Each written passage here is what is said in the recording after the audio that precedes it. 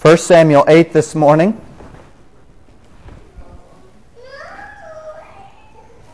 And we are going to be in verses 9 through 19.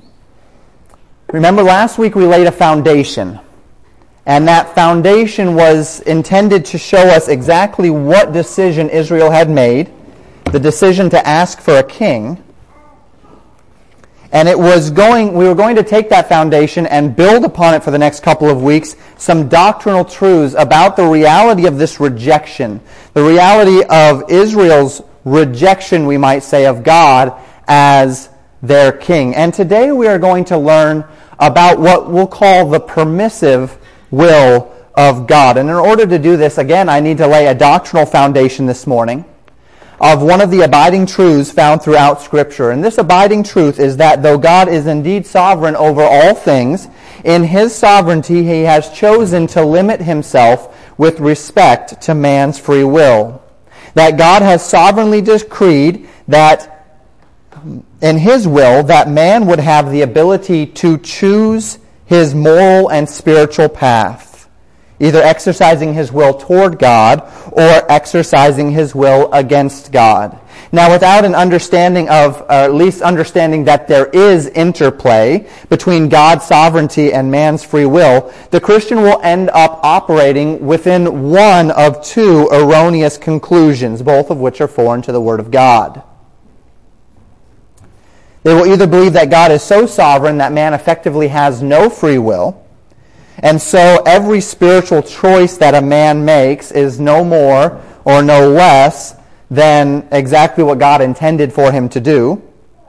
Or he will believe that man has a free will that is in fact capable of overriding God's will, thus stating that man is the author of his own redemption or the author of his own damnation, completely apart from the power of God to affect his choice. Both of these ideas are, in fact, foreign to the Scriptures. For a man to lack a free will with respect to his choices makes us little more than automatons, beings that are manipulated by a supreme being. That God would demand love, but only enable this love in a certain subset of human beings, and then punish those who He doesn't allow to love Him, is a picture of a God that is wholly foreign to the character of the God of the Bible. It almost goes without saying, furthermore, that compelled love is no love at all. I can't force love. And if I try to force love, it's no longer love. It does not have the characteristics of love any longer. Love is not love if the element of choice is not present. Love, by very definition, is a choice, and if it is not chosen, if it is a forced love, it is little more than emotional slavery. Now, for a man to operate in free will outside of the scope of God's sovereignty is to say that God is in fact not sovereign. So that we would say the ultimate responsibility for man is his own, and it denies the fact that God is in ultimate control. It would furthermore lead us to the inevitable conclusion that man's fate is in his own hands, so that his final destination rested on himself and his own capacity. In this scenario, the man that ends up in hell would be there simply because he didn't measure up, and the man that ends up in heaven would be there because he did measure up. And just like the other extreme, we do not see that in Scripture. What we do see in Scripture is a balance. And interestingly enough, the great equalizer is sin. Sin is the great equalizer, making it clear that none of us can measure up to God. And it reveals thus that no one has the capacity to do anything about our spiritual fate. This great equalizing force allows God to be the Redeemer, and the condition of our redemption not to be effort or worth, not to be us measuring up, but a choice. A choice as to whether or not we will accept the price that has already been paid. So then, though man has the capacity to exercise his will either for or against God, he did nothing to accept that which has been purchased. He does nothing other than to accept what has been purchased, and thus can claim no other advantage over anyone else but that he believed what others rejected.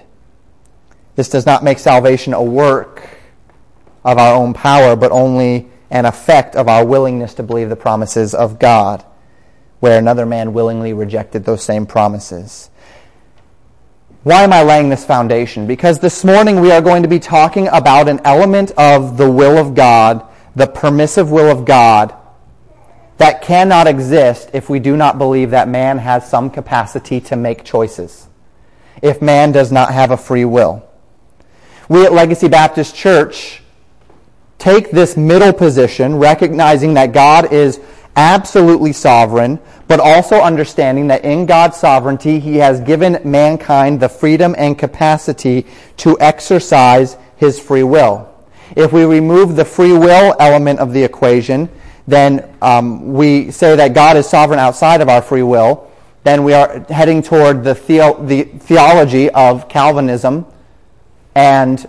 which is a subset of Reformed theology. If we head the other direction and remove the idea of, we elevate man's free will and lower the idea of sovereignty, then we're heading toward what is typically called in theology the Arminian position.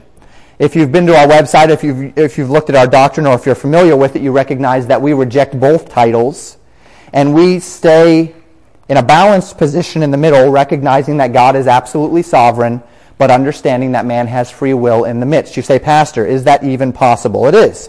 And for this, though I rarely do this, I'd like to quote another author. And it's going to be a fairly lengthy quote, but he does a good job at describing the interplay between the sovereignty of God and man's free will. Listen to what he has to say. God sovereignly decreed that man should be free to exercise moral choice. A man, from the beginning, has fulfilled that decree by making his choice between good and evil. When he chooses to do evil, he does not thereby countervail the sovereign will of God, but fulfills it, inasmuch as the eternal decree decided not which choice the man should make, but that he should be free to make it. If in his absolute freedom God has willed to give man limited freedom, who is there to stay his hand or say, "What doest thou?" Man's will is free because God is sovereign. A God less than sovereign could not bestow moral freedom upon his creatures. He would be afraid to do so. Perhaps a homely illustration might help us to understand. An ocean liner leaves New York bound for Liverpool. Its destination has been determined by proper authorities. Nothing can change it. This is at least a faint picture of sovereignty. On board the liner are several scores of passengers. These are not in chains, neither are their activities determined for them by decree. They are completely free to move about as they will. They eat, sleep, play, lounge on the deck, read, talk, all together as they please. But all the while, the great liner is carrying them steadily onward toward a predetermined port. Both freedom and sovereignty are present here, and they do not contradict each other. So it is, I believe, with man's freedom and the sovereignty of God. The mighty liner of God's sovereign design keeps its steady course over the sea of history. God moves undisturbed and unhindered toward the fulfillment of those eternal purposes which He purposed in Christ before the world began. We do not know all that is included in these purposes, but enough has been disclosed to furnish us with a broad outline of the things to come and give us good hope and firm assurance of future well-being.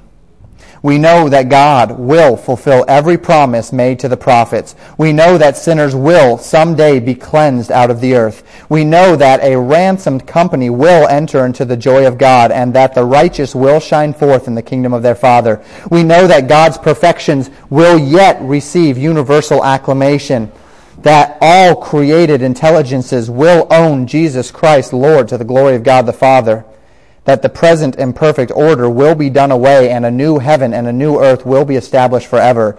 Toward all this, God is moving with infinite wisdom and perfect precision of action. No one can dissuade Him from His purposes. Nothing can turn Him aside from His plans. Since He is omniscient, there can be no unforeseen circumstances, no accidents. As He is sovereign, there can be no countermanded orders, no breakdown in authority. As He is omnipotent, there can be no want of power to achieve His chosen ends. God is sufficient unto Himself for all these things. This is a good summary of our view of man's free will and God's sovereignty. It's a view that is balanced and biblical. And what we're going to speak of today is this interplay between God's sovereignty and man's free will. If God does, in the scope of his sovereign will, limit himself with respect to the free will of man, then we will inevitably come to crossroads along the path of life where man's will conflicts with God's will. And most of these times, things happen as we might expect. God says, nope, my will, not your will. And man receives the deep negative consequences of his rebellion against God, and God moves on with plans unhindered. Yet there are some aberrations to this theme in Scripture. Times where God has openly expressed what he wants done. His divine will is ignored by man, and instead of overruling those men, God allows for the men to overrule him. Now, we've already presented the reality that we believe God is absolutely sovereign. So I'm not talking about God's sovereignty being overruled, but God's perfect will.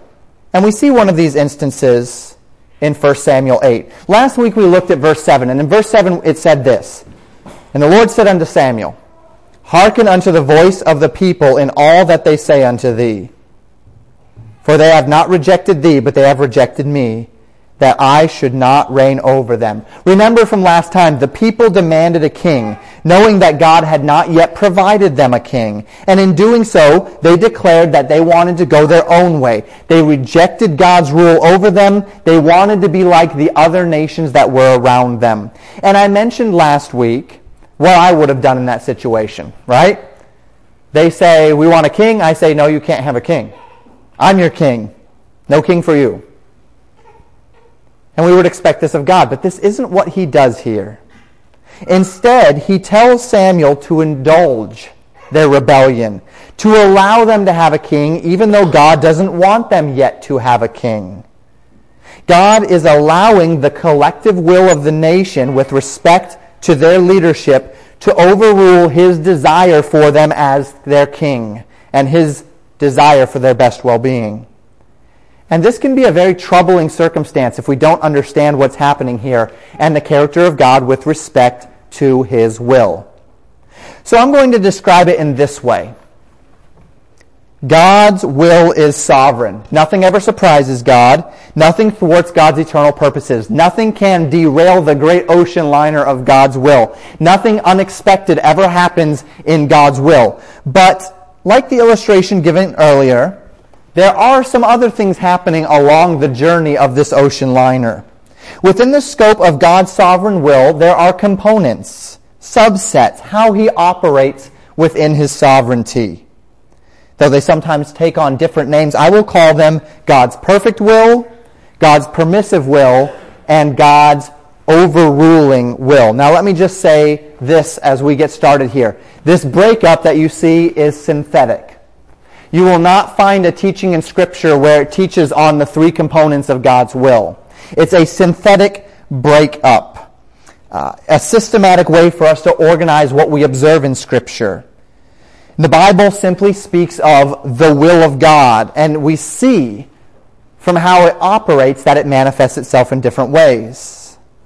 We impose these labels upon these different manifestations so that we can better understand God. And this is the whole point of what we would call a systematic theology. There are people who take issue with believers for doing this. They say, well, these words aren't in the Bible. The word rapture is not in the Bible. It's true, it's not.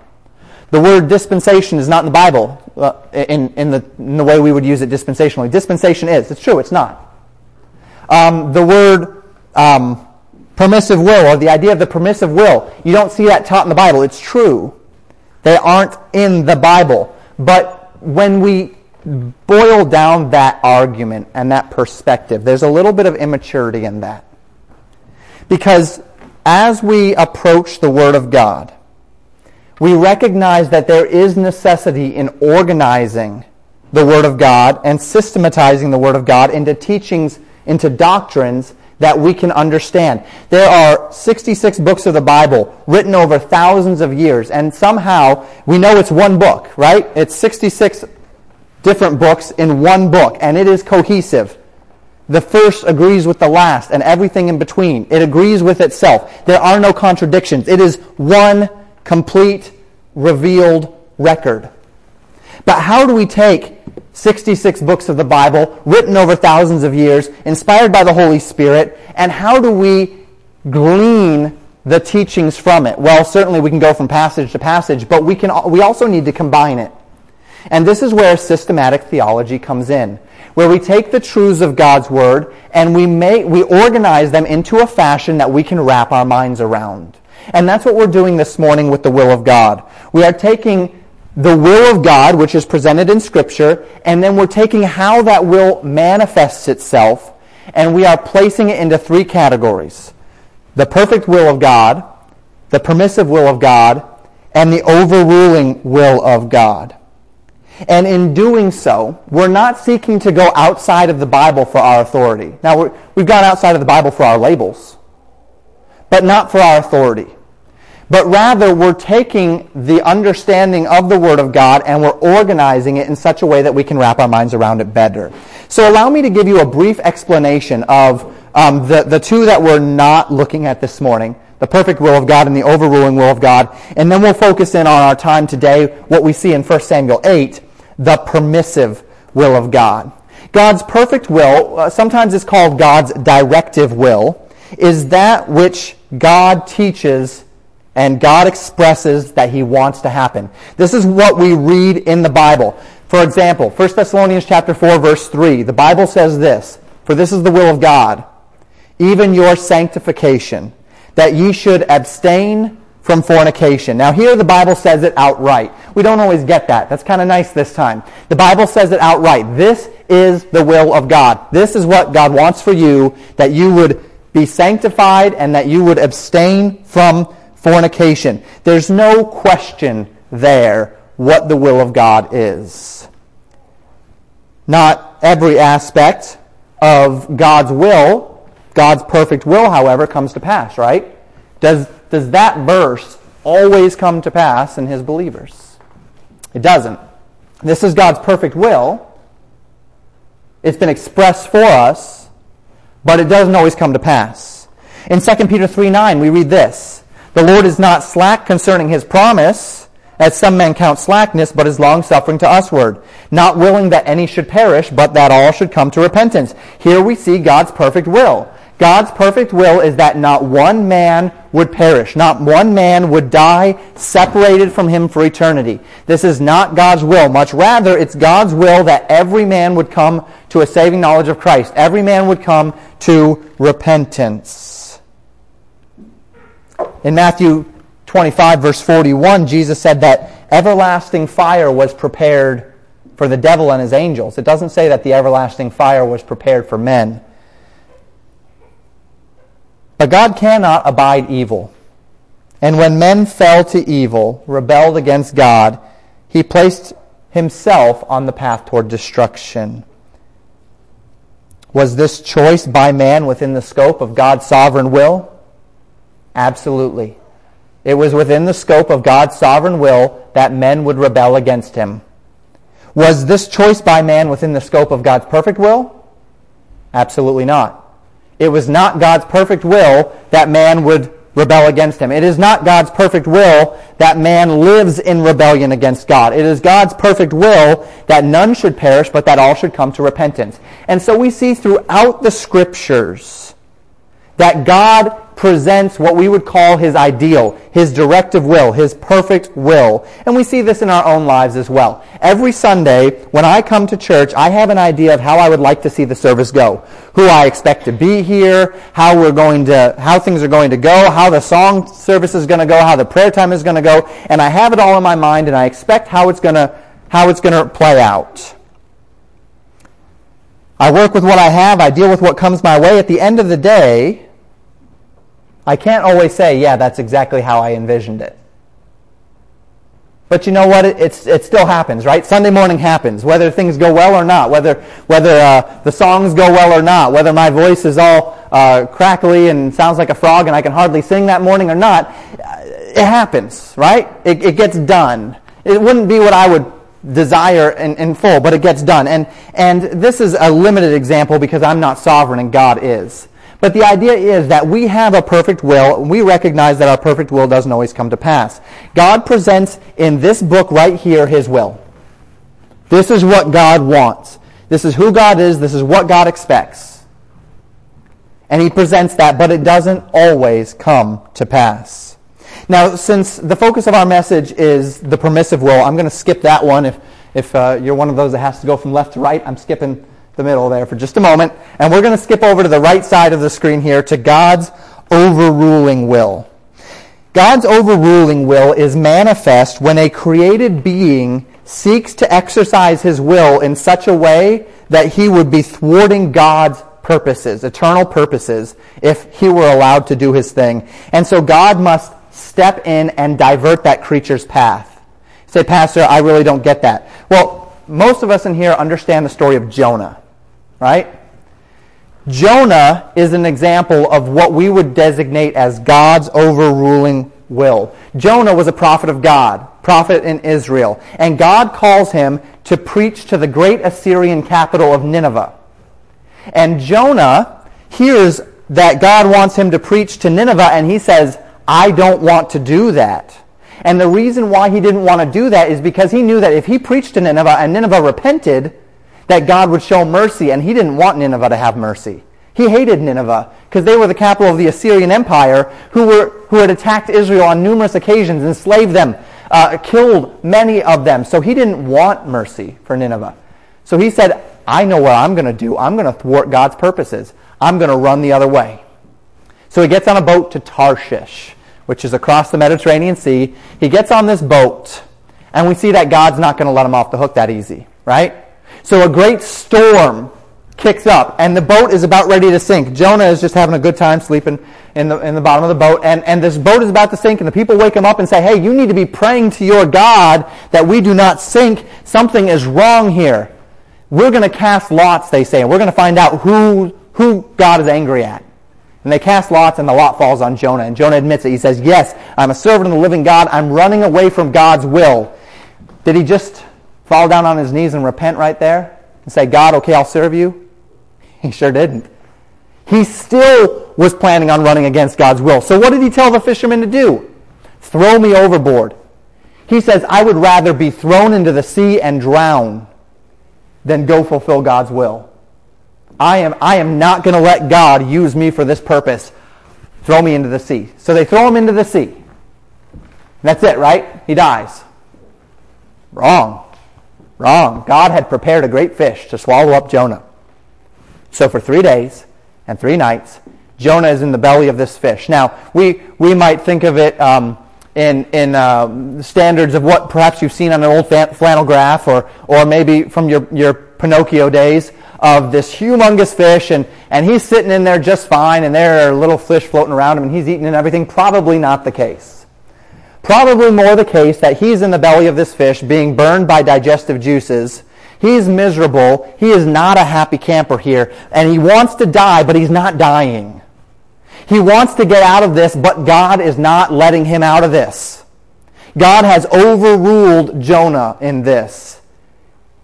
And Jonah finally relents. 3 days and 3 nights later, he finally says, God, you're God, I'm man. You win, I lose. I'll do what you say. And as soon as Jonah repents of his sin, the fish spits him back on land, and Jonah goes and he preaches to Nineveh. This is the overruling will of God. When a man does everything he can to resist God, but God's purposes demand his obedience, God will not allow him. He can disobey, but God is going to turn him back. Now, take note, this is not God's will overriding man's will. This is God's will overruling man's will. God does not all of a sudden take Jonah's will and twist it and just make Jonah want to do what he doesn't want to do. God brings Jonah to the place where Jonah is willing to submit his will to God's. The overruling will of God. The final manifestation of God's sovereign will, we're finally here, the topic of our sermon, the permissive will of God. God's permissive will comes into play when man's choices, his volition, to act against God's perfect will is permitted by God. When God allows man to act against God's revealed will. Within the scope of God's permissive will, mankind is allowed to resist God. And by being allowed to resist God, he's brought to a place where he has to suffer the consequences of that resistance. God will allow them to make their poor decisions and then discipline them in his justice for the decisions that they made. And the best scriptural example of this is found in Numbers 22 with the case of a man named Balaam. You may not be as familiar with Balaam as perhaps you were with Jonah. I took for granted that you knew Jonah. If you're not familiar with Balaam, I'd encourage you to turn to Numbers 22. And I'm going to go ahead and turn there myself as well. Many of the scriptures will be on the screen, but if you'd like to look at it in your Bible, mark some things up. If you're not familiar with Balaam, that might be a help to you. Balaam was a well-known diviner in the land of Canaan at the time of the exodus of Israel from Egypt. He had a reputation as a powerful man in the land. A man who, if he blessed someone, that man was blessed. If he cursed someone, that man was cursed. And we find that he does, in fact, understand and know Jehovah God. He has some understanding and some relationship, and it seems to be a fairly good relationship with Jehovah God. So Israel comes out of Egypt, and the Ammonites resist them. They come against them, trying to destroy them as a people. Well, God gave Israel a great victory over the Ammonites, and this greatly concerned the king of Moab. This king's name was Balak. Now, Balak was very concerned about Israel. He saw that the Ammonites had been destroyed and how powerful the Ammonite people were. And so he says, here's what I need to do. In order to get the upper hand against Israel, I need them to be cursed. So he sends to Balaam and asks Balaam to curse the nation of Israel. Balak sends an emissary. He sends money, he sends princes, he sends people, and he says, please, I want to hire your services of divination. I want you to curse this people. And Balaam's response was that he would consult the Lord. And if God says okay, then he'll do it. And this is how God responded to Balaam in Numbers 22:12. Thou shalt not go with them. Thou shalt not curse the people, for they are blessed. Don't go with them. Don't curse them. They are blessed. Pretty straightforward, right? He's received the word of the Lord. So Balaam gets his answer. He responds to the emissary. He says to the princes, I'm sorry, I can't do what you're asking. The Lord said I can't go with you. The Lord said I can't curse these people. I'm sorry, you need to go. Good job, Balaam. You did a good job there. So they leave. They go back to Balak. Balak says, no, every man has his price. So he sends more honorable princes. He sends more money. They show up at Balaam's door and they say, here's the deal, Balaam. Honorable princes are here. We're going to give you a lot of money and we're going to make you a very honorable man, but we need you to curse this people. And Balaam answers this way in Numbers 22:18. If Balak would give me his house full of silver and gold, I cannot go beyond the word of the Lord my God to do less or more. Good job, Balaam. You're doing a good job. This is exactly what we would think a servant of the Lord should do. He's doing it well. Great, if only it stopped at verse 18. But it doesn't. Verse 19, what does he say? Now therefore I pray you, tarry ye also here this night, that I may know what the Lord will say unto me more. Wait a minute. What more can he say? What more can he say than what he said? Don't go with them. Don't curse these people. They are blessed. What more could Balaam possibly hear from the Lord in regard to this matter? And here is where Balaam, he sounds good still, but he has, in his mind and in his heart, he has stepped away from what God has said, and he's looking for his will. He's trying to find a way to get his will out of God's will. He's looking for the loophole that will let him get what he wants, without saying that he's going against God's will here. I can't do anything if the Lord doesn't let me, but let me just ask God again. Let me just ask God again here.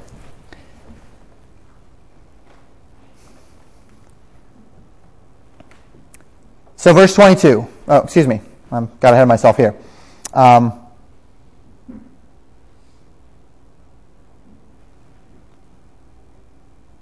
Okay.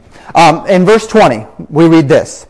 And God came unto Balaam at night. So this is that night. And said unto him, if the men come to call thee, rise up and go with them. But yet the word which I shall say unto thee, that shalt thou do. Now, if you were thinking about the scenario where God says, don't go with them, don't curse them, don't curse these people, they are blessed, and you knew that Balaam was going to go back and talk to the Lord, would you expect that response? Absolutely not. You'd expect God to say, no, don't go with them, don't curse them, they are blessed. But he doesn't. He says, okay, go with them. What just happened here? Did God just change his mind? That would be our initial thought, that God has changed his mind, right? I mean, God said, don't go. And then Balaam comes back and says, Lord, what more do you have for me here? And God says, go.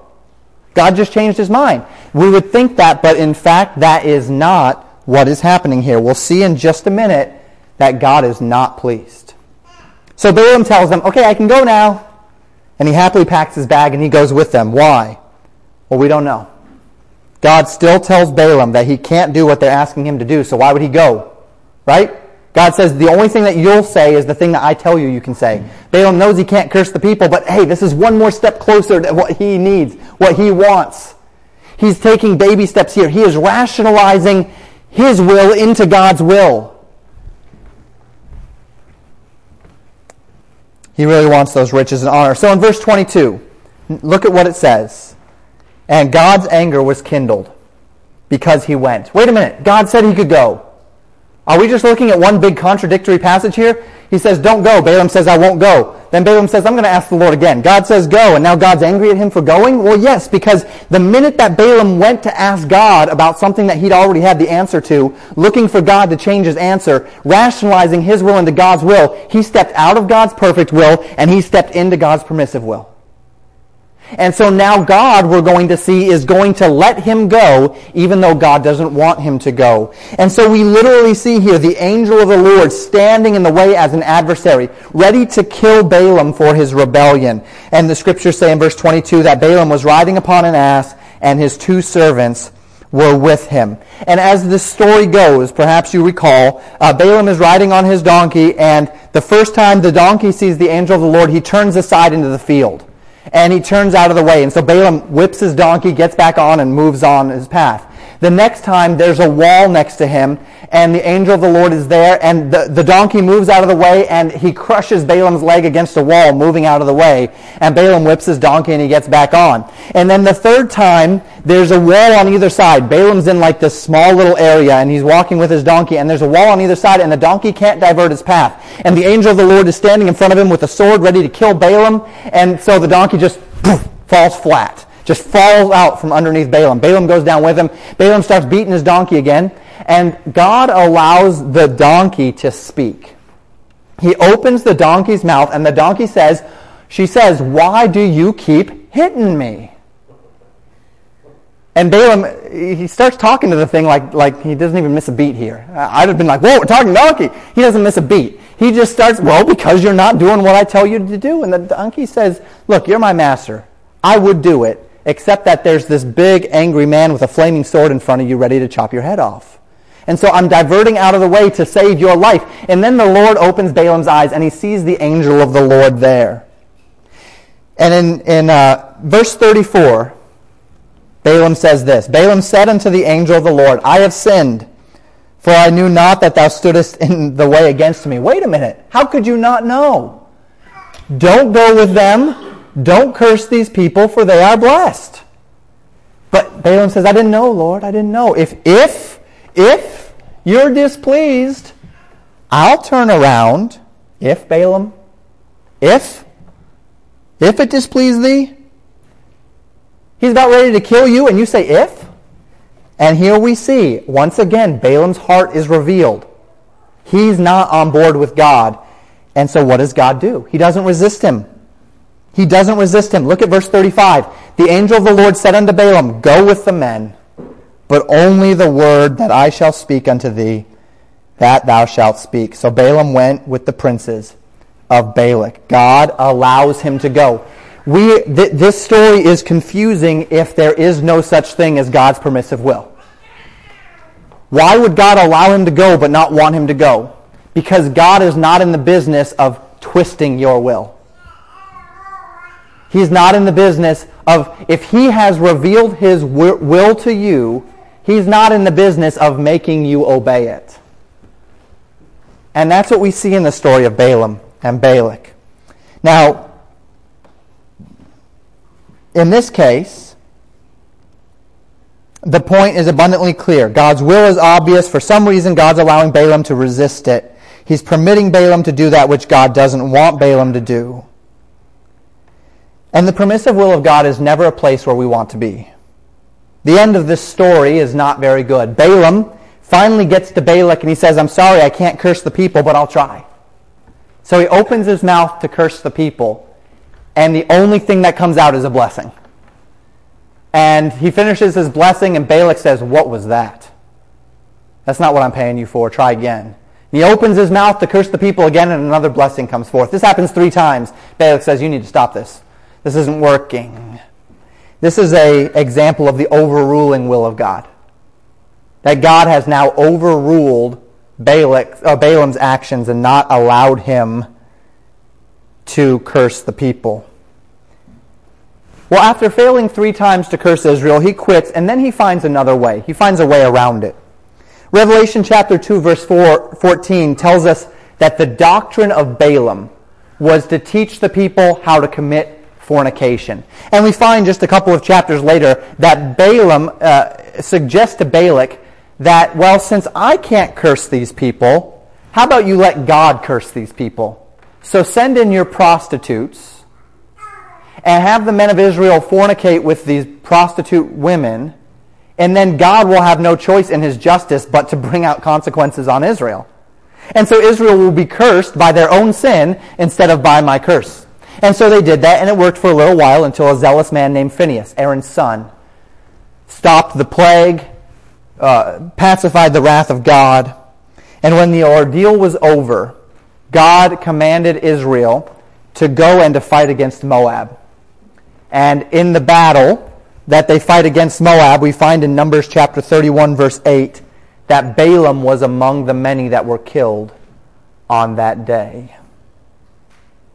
Balaam's persistence in the permissive will of God led to his utter destruction. And you know, that's about par for the course with the permissive will of God. Now, what does all this have to do with 1 Samuel chapter 8? If you turned in your Bible to Numbers 22, I encourage you to turn back to 1 Samuel 8.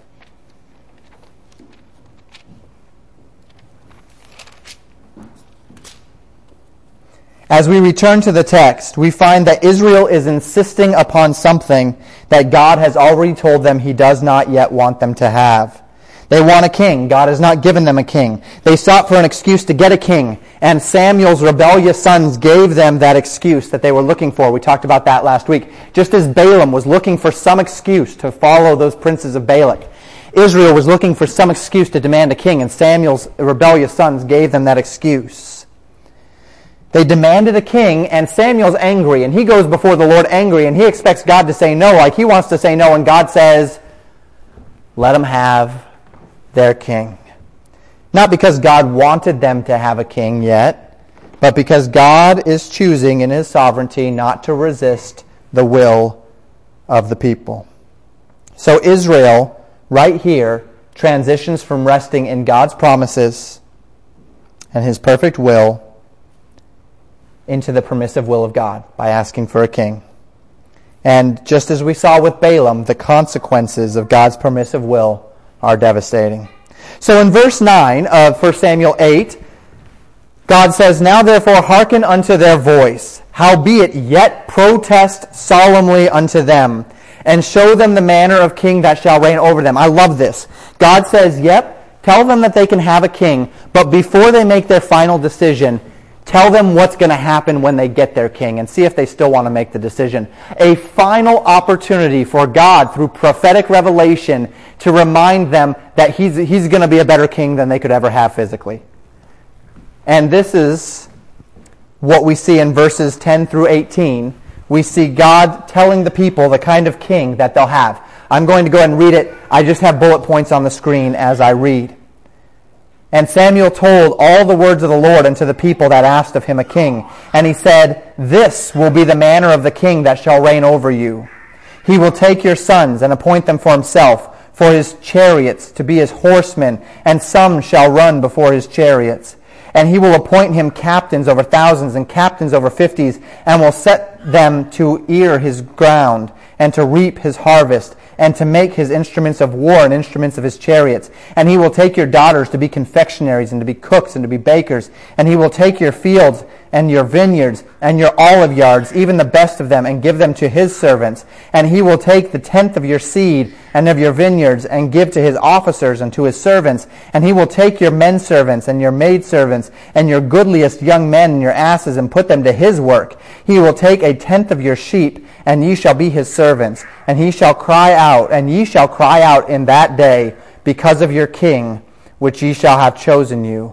And the Lord will not hear you in that day. This is what's going to happen, Israel. You're going to get a king, and this king is going to take things from you, because that's what happens when you get a king. They need to run a government. They need to run this nation. And to run this nation, they are going to take your things and appropriate them to become their things. They're going to begin to tax you. They're going to take your children. They're going to make them servants in their household. They're going to take your land so that they can function. They're going to deal taxes. They're going to do all of these things. And in the end, you are going to cry out against this king. And on that day, it's going to be you that's going to have to stand there empty-handed, because I'm not going to hear you, because I'm warning you right now that this is what is going to happen if you ask for a king.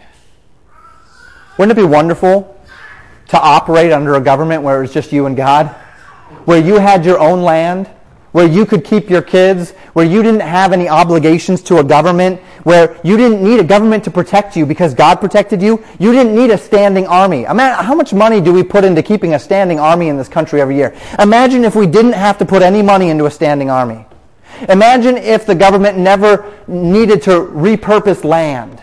Imagine if all of those things were taken care of by God, and it was you and your family and your land, and you could live in freedom before God. I mean, that's like paradise. That's what Israel had been promised. And they say, no, we want a government. We want a king. Make us like all the other kings around us. And God says, this is the kind of king you're going to get. This is the situation you're going to be in. This is your last chance before you completely step into my permissive will. And look at verse 19. Nevertheless, the people refused to obey the voice of Samuel. They said, Nay, but we will have a king over us. They don't care what the cost will be. They want that king. God has revealed his will. The people said, no, we want this instead. God said, okay, you can have it. And they will pay dearly for it. Now, we've learned about three manifestations of God's sovereign will today. The perfect will of God is where we want to rest. The overruling will of God is often unpleasant, but typically ends with our best good in mind, as God overrules and diverts the will of man to bring them into his purposes. But the permissive will of God, this is a place that you absolutely never, ever, ever want to be. And when is it when we most often find ourselves in the permissive will of God? When God's word is clear on something, and we explain God's words away, or pursue our own purposes in the name of God, where we jump through hoops to explain away what God has clearly stated. And let me give you a couple of church examples, not individual. 1 Timothy 2:12, But I suffer not a woman to teach, nor to usurp authority over a man, but to be in silence. You hear a church say, we've prayed about it, we've considered it, we've sought counsel, and we've just decided that this woman's going to be our next pastor. And now we see our church growing. We feel like the Lord is blessing us because we made this decision. And well, see, here's the problem. The Word of God has been made clear. Perhaps you did find peace. Perhaps God didn't throw up any spiritual red flags, but on the authority of God's Word, He didn't do that because He's pleased with the church's decision. Rather, God has yielded that church over to His permissive will. And because they refused to listen to God's Word, and they sought to go outside of the clearly established truths of God's Word to explain away what God wanted and to do what they wanted, He might just give them what they wanted. And when they're in the permissive will, what we can know without question is that that church will suffer spiritual consequences. 2 Corinthians 6:14, be ye not unequally yoked together with unbelievers, for what fellowship hath righteousness with unrighteousness, and what communion hath light with darkness? So we talk about the yoking principle, and we see the clear commands of Scripture that we would not yoke in a deep personal relationship a believer with an unbeliever. Now we often apply this to marriage, but it could also be applied to various other aspects of life, deep friendships, business relationships, those sorts of things. But you see a Christian young man or a Christian young woman who's swept away by some unbelieving person, and they want to marry that person. They know that this person is an unbeliever, but they're sure over time they'll see the light. They're sure that they'll come to Christ. They pray, they get counsel, and they feel peace about their decision, and they're sure that God is pleased. The problem is God has revealed His will. Now, I know that some of us perhaps have been in those situations, and maybe the Lord has brought it to pass, and praise God when He sees us beyond our poor choices. But we see what God's will is. The peace that one is feeling is perhaps not the peace of God, but the resignation of God, who has yielded that person to their permissive will because they were unwilling to obey what the Bible clearly states. God is going to allow them to go their own way. And this person can know without question, because the Word of God is true, that they will suffer spiritual consequences from being in the permissive will of God. We could go on with examples, but it's sufficient for us to say this. God has spoken to us in His Word. To the extent that God has made His will known, He expects that to be enough for us. Where God's Word is clear, God's will is clear. If we are not satisfied with God's Word and we go outside of God's Word and go against God's Word, thinking that we have more information that would invalidate God's Word, to explain away the will of God, which He's already clearly stated, or to discern God's will where there's no discernment necessary, but only obedience, we will likely find ourselves walking in God's permissive will, and there will be consequences. So how then do we successfully avoid the permissive will of God? First, let me just say this. There are many, many circumstances in life where the Word of God forms only the template, the basis for our decisions, and then we must use prayer and counsel and wisdom and care to decide which way we should go. I need to know whether or not to quit my job and go into full-time ministry. I can't just close my eyes, open the Bible, point, and say, okay, here we go. I'm going to just do whatever it might say in the Bible. We can't do that. There's no Bible passage that inherently tells me what profession I should pursue. I need counsel. I need prayer. I need the leading of the Holy Spirit. We're not considering those circumstances today. Circumstances where we are genuinely seeking God's will and we need His sovereignty to direct us into it. We're speaking of circumstances today where God has made His will known. This is the will of God for you, even your sanctification, that ye should abstain from fornication. Very clear. We know what God expects. When the Bible says it, but you refuse to believe it, this is when we find ourselves drifting into the permissive will of God, where we have explained away God's Word, where we have used mental gymnastics to explain away what God has told us clearly He wants, in order to go in a direction where we can say we're serving God, but we're actually serving ourselves, and God might just let us go there. So when the Bible says that God created the world in 6 days, and we jump through 100 doctrinal loopholes to explain it away, we might be sending our ministry into the permissive will of God. When the Bible says that sodomy is an abomination to the Lord, and a Christian spends great time and effort explaining it away, that ministry might be walking into the permissive will of God. When the Bible speaks against fornication and deceit and drunkenness and lying and theft, and a Christian finds a way to biblically or spiritually justify their rebellion, they are walking into the permissive will of God. Name the clear expectation of God. Find the people contending the inevitable perversion of that doctrine, and you will likely find people that are walking in God's permissive will. And they will suffer the spiritual consequences of their decisions. So, how do we avoid the permissive will of God?